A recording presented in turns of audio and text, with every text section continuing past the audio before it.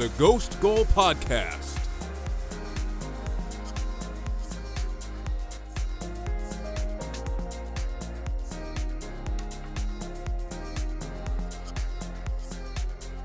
We've got another weekend of top-flight Premier League matches coming up this weekend as Chelsea, in second place, head up to Manchester to face league leaders Manchester City. Meanwhile, Sunday morning, Tottenham will host Arsenal in the second edition of this season's North London derby. And finally, Manchester United will renew their matchup with Aston Villa after beating Villa 1-0 in the FA Cup last Monday.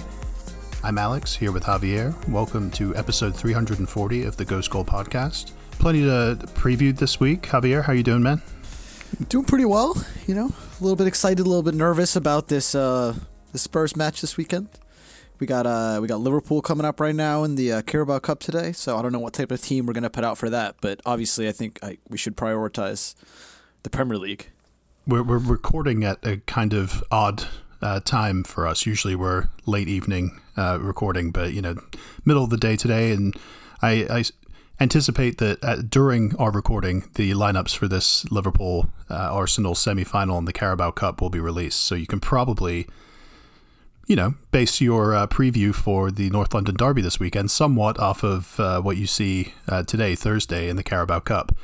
But we'll get to that in a minute because the top two are going to be playing each other in the league this weekend. Manchester City and Chelsea will be the first game on Saturday, 7:30 a.m., Chelsea are fresh off beating Tottenham 1-0 in the second leg of the Carabao Cup semi-final, being the first team to qualify for the final.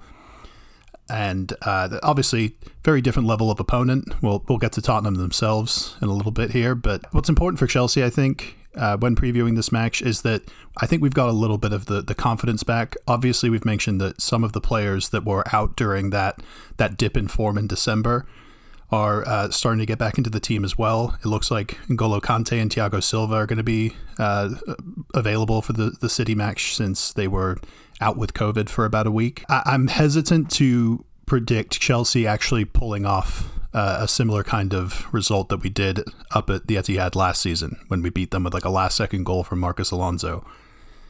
But I don't think it's impossible. I just think I would not be too upset with a draw here. Do you think I'm kind of selling us short a little bit? I mean, a little bit, just in the sense that we had, we should have beaten them, a week and a half ago. And it feels like Chelsea have got a little bit of their groove back. Like you said, feels like you got the confidence back-to-back clean sheets against Tottenham. And both teams pretty much played their full teams in both of those semifinals. So, like, give or take, Tottenham started Gollini in goal or whatever, but mostly it was their first team, and same thing with Chelsea. I think you guys started Kepa, right? Or did you start Mendy? No, Mendy's away at the African Cup of Nations. Right, Mendy's away. So you guys started Kepa. Yeah, or Bettinelli, I think, maybe even played a game. I don't know, but I know that was your FA Cup game. But yeah, I think right now for Chelsea, you guys, I don't think you're in it for the title at all. I mean, ultimately, I think this game, like you said, you probably don't have the same type of result that you did last season. Manchester City have won 11 straight games. It feels like this is, if there's going to be someone to stop their push, I mean, it was going to be Arsenal last week, and then now it's going to be Chelsea. If you guys don't at least draw them here, it feels like they're going to win another 7-8 games in a row and do that, 18-game winning streak that gives them, seems to be almost like customary for Manchester City now. So, I mean, City, they have all their players. They don't really look like they have many bad injuries out for this game. Chelsea's still a little bit up in the air in terms Stones of and Foden, and then obviously Mahrez is away with Algeria. But yeah, that's not, they can handle that. They've got plenty of good enough players to continue right along without those three.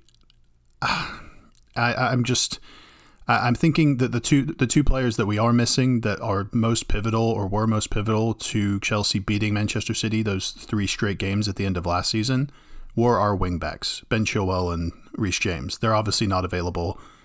I'm not sure whether you'll see Azpilicueta right wing back. That seems like the move. But Marcos Alonso will probably play at left wing back. And I mean, Alonso, to be fair to Alonso, he assisted and was pretty good in that Liverpool, the 2-2 draw. To be fair to him, I feel like, I mean, those were your wing backs in that Liverpool game, and Alonso was pretty good in that game, and I think he's been pretty good so far. he had that really good run of form at the beginning of the season when Chilwell was out of the team, and then he kind of just got taken out of the team after one bad game, and Chilwell took the spot and never looked back. But it kind of feels like Alonso is getting back to that form a little bit that he was showing earlier in the season, and this is probably the most football he's played for Chelsea consistently since Antonio Conte was at the club. So Marcos Alonso, I wouldn't say is that big of like a detriment losing at fullback, especially in like 5 at the back. But yeah, playing Azpilicueta at right wing back isn't going to be ideal. But having said that, I feel like against a team like Manchester City, the biggest threat are like the speedy wingers to your fullbacks that are a little bit older, maybe a little bit slower. Players like Riyad Mahrez. I mean, Raheem Sterling's on pretty good form. Phil Foden. Those two players, Mahrez and Sterling, and Foden being out. I don't know. I mean, I still give you guys a little bit of a chance, especially because Kovacic is back, N'Golo's back, and right now those two seem like the best on-form midfielders in the league. I mean, I know Rodri's been really good for Man City this season. It was the one game against Liverpool. Yeah, but it's just like, I'm curious if you guys have Kovacic and N'Golo, like, I think you guys could have some joy in their midfield, and similar to what Thomas and Xhaka were able to do against City, like I think Kovacic and N'Golo would be able to do something similar and probably definitely better, like not fuck up like Xhaka did. So I think the midfield battle is going to be key for me. If you guys have your full starters in midfield, I still see this being a very competitive game. I kind of see a draw. I do, especially because Chelsea kind of have rotated well for these last couple games. Got Lukaku back into the lineup. Timo Werner's getting some minutes. And also, while we've played those 2 extra games in midweek, the last 2 weeks for the Carabao Cup semi-final with Tottenham, where that you would usually look at that and think, oh, City have had like a full week of rest. They played an FA Cup game last weekend like Chelsea did. I think it was last Friday, actually, so even an extra day of rest. And they obviously rotated heavily for that game at Swindon. You can easily look at that and think, oh, Manchester City are well rested, and the game's at home, they should handle Chelsea. I actually look at it a slightly different way, because the semi-final with Tottenham, it was so easy, the first leg especially, that once we went up 2-0 in the first leg, it was more like a training match. More damage control, yeah. I mean, you guys just at that point knew you were you pretty much won it. You just needed to not do anything crazy. The second game just basically was Chelsea keeping possession like we usually do against Tottenham, getting a goal off a set piece, and then sort of riding it out from there. So there wasn't too much energy being exerted in those 2 games that the players are going to be absolutely ruined going into this Manchester City game. And while I think most people outside of the club, us 2 included, will look at that gap and think the title's over, and I agree with that. I think Thomas Tuchel and the Chelsea players themselves, they have to be thinking, we have to win this one to get ourselves back into the league title. Now, yeah, I mean, hypothetically, you win this, you become 7 points behind them, you're not out of it. It's just this run of 4 draws in your last 5 games that has me worried for Chelsea in terms of defensively, you guys haven't really kept many clean sheets. I know you got the clean sheet against Wolves, and then these last 2 against Spurs kind of get me like, okay, maybe your defense is coming back on track. But I feel like the City-Chelsea game is going to be low scoring. There's going to be not that many chances. Like I said, I think the battles it's going to be in midfield, and I think a 1-1 draw suits Manchester City, to be honest. I don't think that obviously if they win, it's like, okay, that's like 100% the title's done. But even a draw, they just maintain their 10-point gap on you guys, and they don't even need to win this game. That's how much of a luxury they have. But City are the best defense in the league. They're the best offense in the league. But I give Chelsea a chance here, so I'm gonna say 1-1. I'm gonna give you guys a little hope here.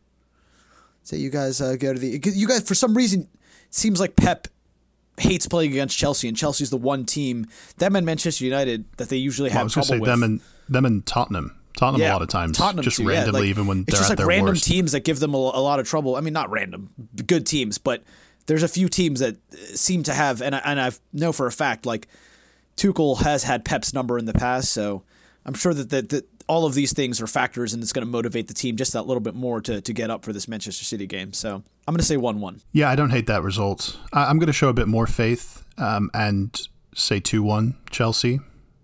Not necessarily thinking even if we get that result that we're right back in the title, But a little bit of a lackadaisical attitude seems to have crept into this Manchester City team. Now they could absolutely, rise to the challenge. It's a very, very big game with Chelsea, and they had a couple of scares against Brentford and then going down to the Emirates against you guys.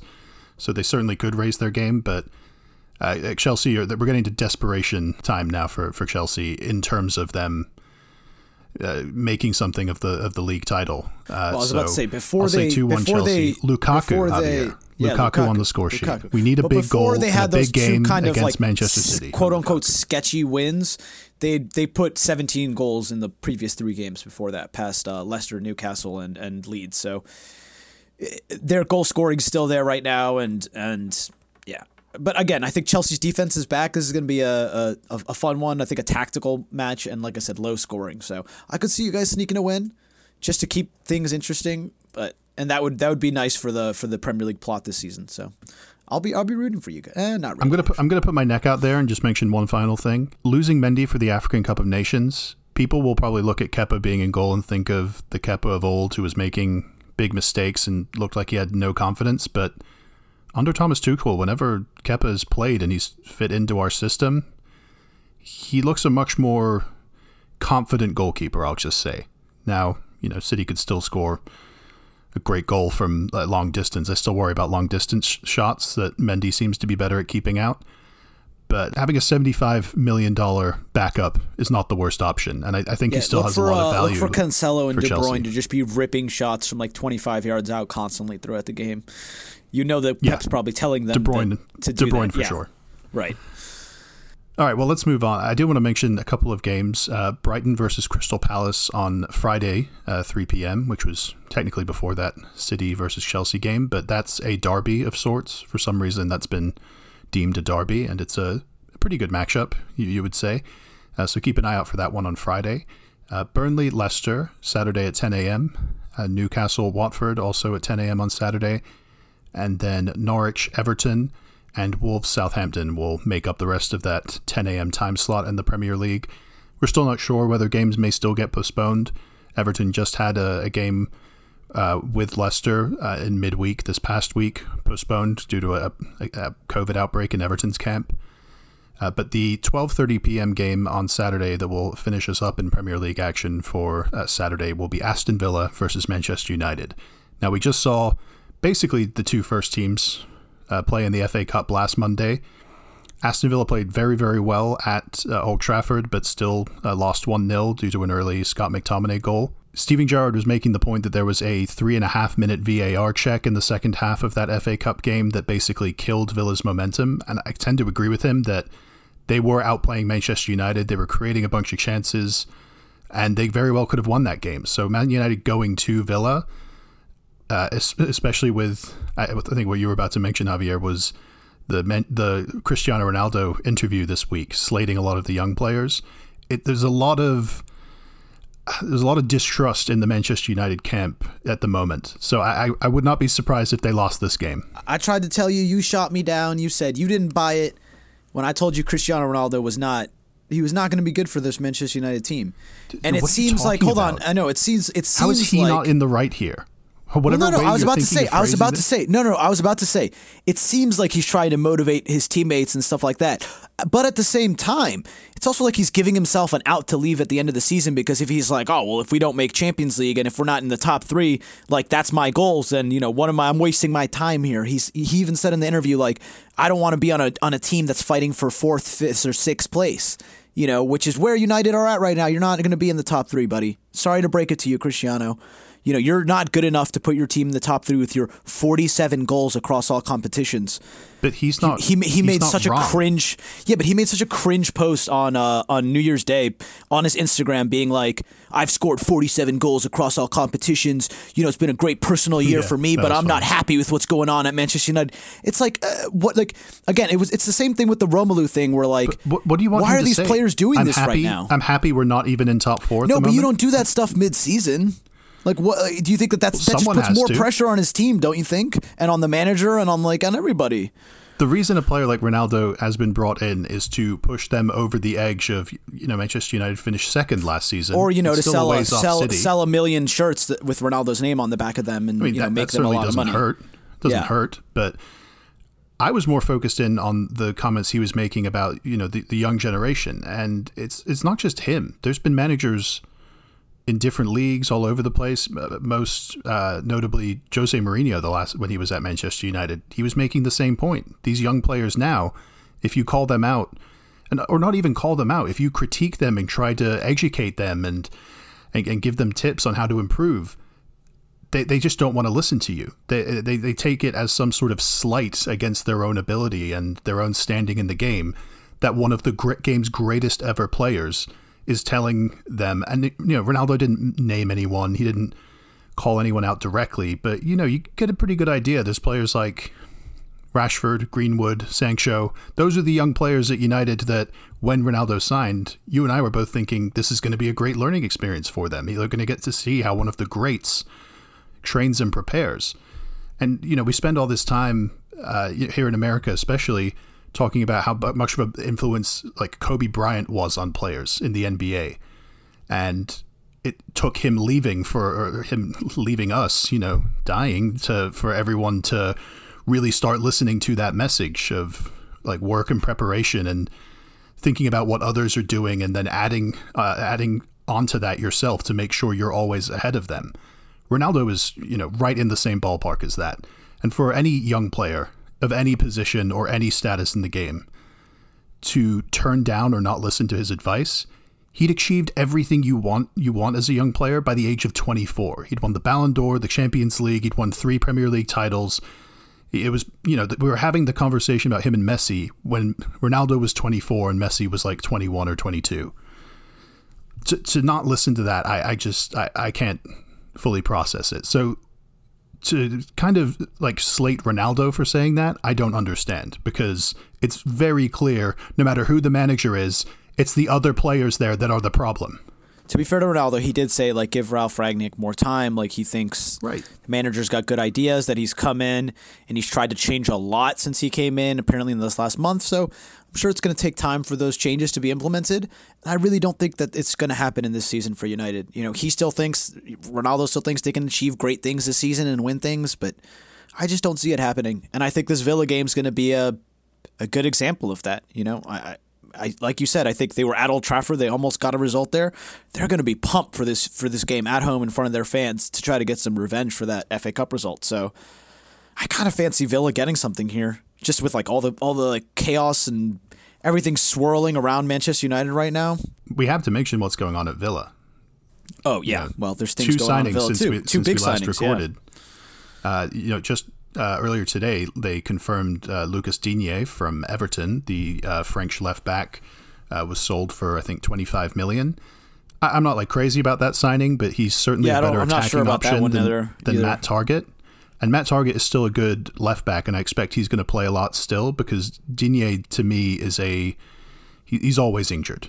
Like when he plays and he's got a few games under his belt and gets into a rhythm, he's great. He's great at set pieces, left-footed free kicks. Yeah, I mean, he was a big fantasy asset last couple seasons, to be honest. Yeah. But then the big signing, of course, was Philippe Coutinho. He's on loan from Barcelona, and they have something like a $40 million option to buy in the summer. So I'm anticipating that Coutinho, who's obviously the only reason he's going to a club like Aston Villa, is because of his previous link with Steven Gerrard when they both played together at Liverpool. There's obviously a link there that makes him think he can resurrect his career there. Well, it's interesting. Digne say the same thing. He said he came to Villa just because he wants to be coached by Gerrard. I mean, it seems that players seem to really be taking, especially like the results that Villa had as soon as he came in when they were so bad under Dean Smith, and then Gerrard seemingly immediately turned them around. I mean, it seems like Gerrard's a pretty good manager in the short amount of time he's been managing. I mean, he had a pretty big job at Rangers. It's not a small job at all. And then Villa's obviously a bigger job, but I think he's done a good job these first couple of months. And these first two signings show the ambition of the club. I mean, it shows that they want to keep pushing, that they want to be in that conversation for the European spots. And, they don't ever want to be wallowing near the relegation zone again. And I think these are interesting signings. You know me, I hate Coutinho. I've never thought he was a good player. even when he was on Liverpool. I thought it was a horrible signing that Barca were trying to make, and I mean, he's just been complete dog shit. Hasn't done anything for Barca in 3 years, so I'm not sure how a player who hasn't played much in 3 years at the highest level is going to come into the Premier League and just, be able to hit the ground running again. I don't think he will. It might take some time, but yeah, it's still exciting for Villa to get these big names signings. So, but yeah, just to wrap this up for Villa, I love the way Watkins is playing right now. Oh, you haven't had your word. Okay, sorry. Well, for me, wrap it up. I think Ollie Watkins is playing awesome right now. Buendia seems to finally be finding his feet. I'm going to say 1-1 draw as well here. I think that Villa can grind something out against this Manchester United team who seem to be better defensively, but just kind of at a loss of how to attack well right now under Rangnick's system. I don't think they have the players to transition well enough on offense, and then there seems to be a very lost, no connection between their defenders and their attackers right now. Like I said, the transition is just not there. The pressing, getting back into formation, all those things, it's going to take time, and it's not going to happen day overnight. So I think United are going to have growing pains for a few more months still, at least. Probably until the summer and next season. So what I'll say about Coutinho is that I don't necessarily disagree with you that the Barcelona signing was a bad idea. And I kind of agree that also Liverpool the fee was insane. Right, it was like 120 million. Like that was fucking crazy. Obscene money, and it was never really going to work. I've never liked Coutinho as that best player on a team that's trying to win the title.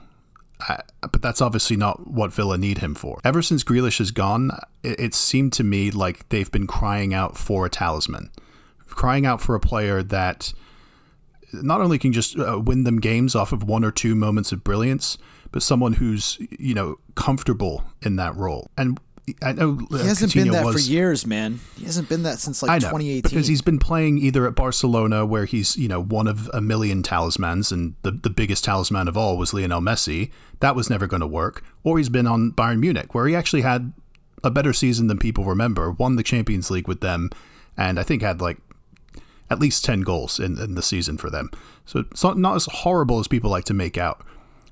I just don't think he's the kind of player that is going to excel around a bunch of other players of equal talent to him and trying to pick his spot or find his role with all these other great players. He needs to be the best player talent wise and ability wise on the team, taking all the set pieces, all the right-footed ones at least, because they went out and got Digne, and he's going to pick up the ball and create in the exact same spots that Jack Grealish did. And there's a familiarity to that for those Aston Villa players that I think they'll be happy to see a player like Coutinho or with the profile of Coutinho.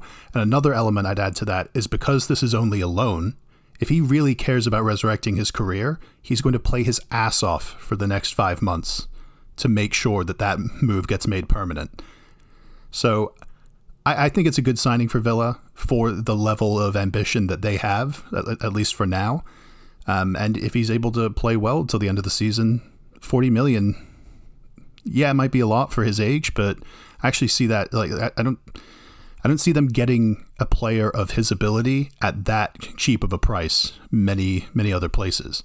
So I think it will work out to a degree. They'll push back up into the top half of the table, and I kind of suspect 5 to 10 goals for Coutinho. The top half of the table is very congested, so I think it's still going to be a push maybe for teams them to that drop in there, and out. Yeah. You never know. But for this Manchester United Villa game, I'm going to say 2-1 Aston Villa. I agree with you. I think they're primed to take down Man United. Did you give a prediction? Yeah, I said 1-1. 1-1? Okay. Well, Sunday we'll start with Liverpool hosting Brentford at 9 a.m. Looks like Liverpool are going with a pretty decent lineup against Arsenal in the Carabao Cup today. What do you mean a decent lineup? It's their full team right now. Well, minus all the African Cup of Nation players that have left. Right, but we don't have our African Cup of Nations players either. Yeah, but come on, you can't argue that, I mean, it's a pretty bigger much impact Arsenal's, on Liverpool than it is on you. Yeah, I was about to say, it's pretty much Arsenal's full lineup too, but we have Smith Rowe and Odegaard are out for this game, and Tomiyasu, I think we're saving all three of them for the Tottenham game.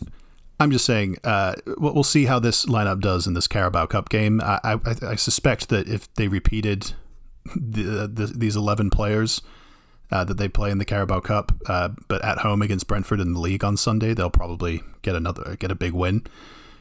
Brentford are struggling at the moment. They just lost 4-1 at Southampton in a rescheduled game.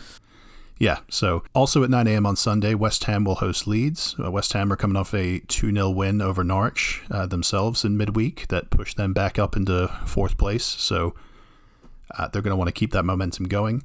And then Sunday, we'll close out the weekend of Premier League fixtures with the North London derby. Tottenham hosting Arsenal Sunday at 11:30 a.m. It's good to see that Xhaka is back. You'll never hear me say that again, but judging by your midfield situation game, so at the I am moment, happy he's back. Yeah, it's good that he's back. Now that he's back and recovered from COVID, what are your feelings going into this North London derby? I need to see how they do in this Liverpool game. This Xhaka Sambi midfield. I think it's a great test for those two. If they do well, I think they'll start against Tottenham. I think if they don't do well, we might try to see Ben White drop into midfield with next to Xhaka and then have holding play, which isn't ideal either. What about Odegaard instead of Sambi? Odegaard next to Xhaka in midfield? It's just I remember that we played that earlier in the season, but it was next to Thomas, and I didn't like it. But maybe if Odegaard, because Odegaard was in the Xhaka position, so now that we have Xhaka back, if Odegaard plays the Thomas, which is like the more box-to-box role, and then Xhaka's the one who like drops back in between the center backs and almost plays like an auxiliary left back while Tierney bombs forward. I want to see how Sambi does in the Thomas position because he hasn't gotten to play there so far this season. It's been Thomas playing there, so we'll see how he does. But I mean, I'm not that worried. Wasn't very good in the FA Cup last week. Yeah, I'm not that worried, surprisingly, because Tottenham's midfield really isn't that great. There's some crazy thing going on with Ndombele where he's fighting with Antonio Conte. He's apparently never going to play for Tottenham again. They have Skip and Højbjerg are decent midfield. Decent, but like they're not going to blow away Xhaka and Sambi. I don't anticipate those two just being like they may not they're blow them away, but they can hold their own. They can hold their own, but that's why I'm not like scared. I'm not scared. Yeah, I'm not scared that we're going to get run over. This is interesting that we're starting Lacazette in this Carabao Cup game at the 10 position. It's the first time I've seen him start behind in this new system that we have with Saka and Martinelli on the wings. So that'll be he's playing that position that Odegaard and Smith Rowe typically play. So again, there's a lot of stuff in flux right now. I need to see how this lineup does. We didn't have a great performance against Forest in the FA Cup this last weekend, so I'm a little bit hesitant. You guys had a dog shit performance against Forest. Yeah, that was putting it nicely. So I am a little bit nervous about this game. I mean, Spurs fans seem to be very confident, as they should. They still are unbeaten with Antonio Conte in the league. It's been, I think this is now 8 games. I don't know if they're confident. Like the 2 games against Chelsea, I know they had like 2 penalties. Well, yeah, they drew 1-1 with Southampton and barely beat Watford. So that's been their last 2 Premier League results, and then they've lost twice to Chelsea. That's why I'm saying I don't think they should be confident. They should be. A draw should suit them in this. I know they're behind you guys, but they have games in hand that they can make up and overtake you guys on. This North London derby, they just need to stop the rot that's been happening with these last 2 games against Chelsea. Even the FA Cup game against Morecambe over the weekend, they went down 1-0. Morecambe are League One side, and they were down 1-0 until I think like the 70th minute when Winks hit like a crazy free kick that was supposed to be a cross that went into the back of the net. And then they basically came back in the last 15 minutes to beat a League One side 3-1. So it's looking a bit shaky in the sort of... Yeah, and Antonio did come out in the press conference after the game being like, this is not, I'm having a meeting with Daniel Levy and all them to try to figure out what players we need to get rid of this January and all this and that. I think Tottenham are in flux right now. They still have only scored 23 goals this season, which is pathetic. 23 goals in 18 games, barely a goal a game. So I think this London derby is probably going to be really tight. Like I could see 1-1. I could even see like a 0-0. Because neither because I'm a little bit scared for Arsenal. The last 0-0 was in 2009. There's no way. Maybe not a 0-0, Alex. It's going to be. But Heung-min Son apparently is also a doubt for this game. I don't know if he's actually going to play. He's been hurt He's out for like the next 2 weeks. So no Son. Lucas Moura has been decent, but again, I'm not... Harry Kane, he'll probably get a goal.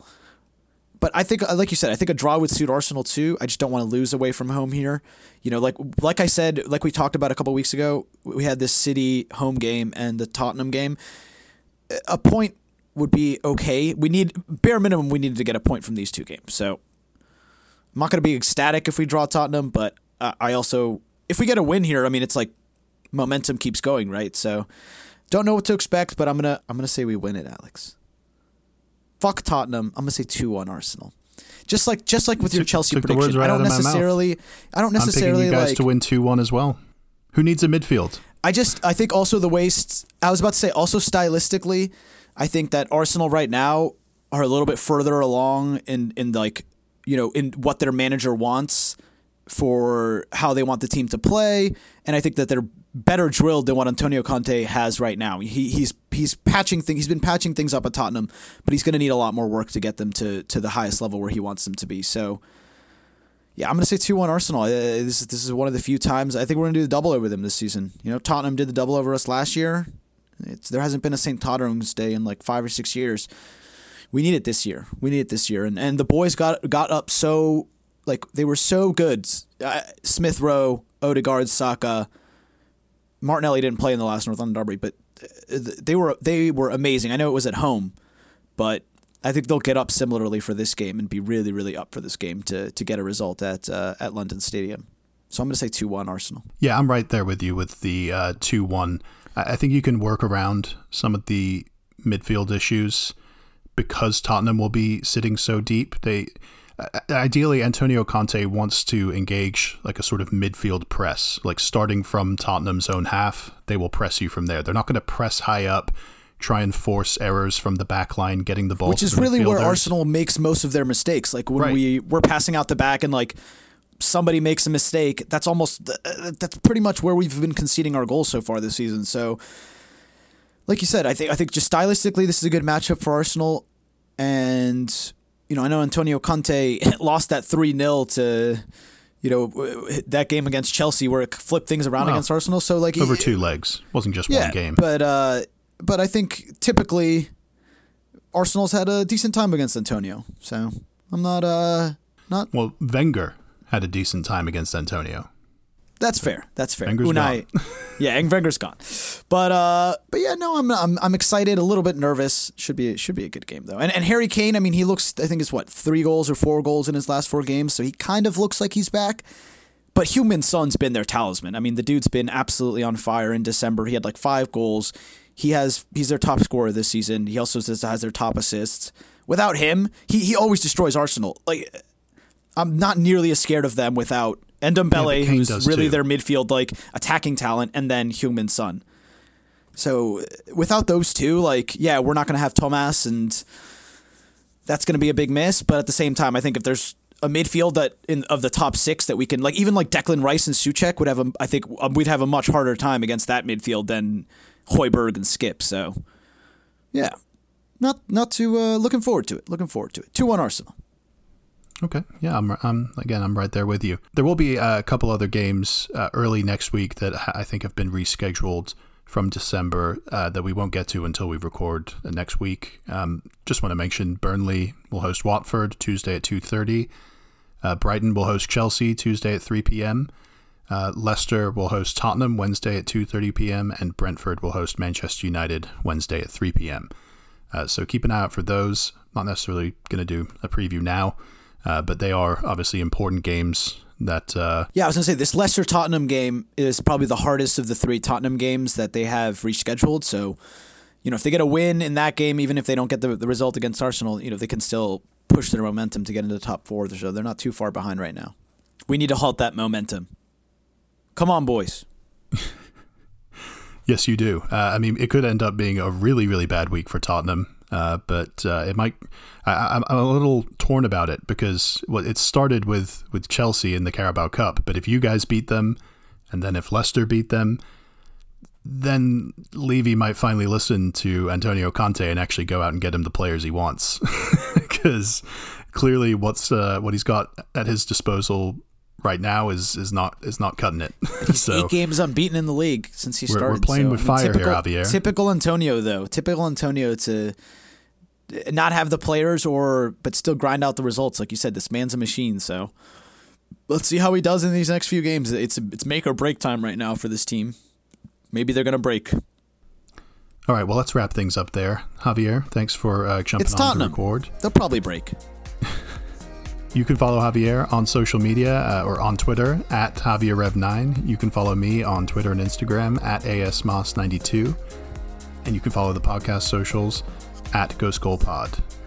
Keep an eye out. I haven't talked to Javier about this yet, but we may look into doing one of the Instagram Live post-game reactions after either the Man City-Chelsea game or after the North London Derby on Sunday.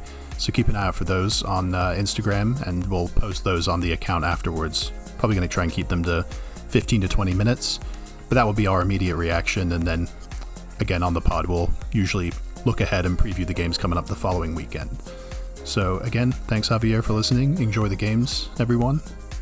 And until next time, see ya.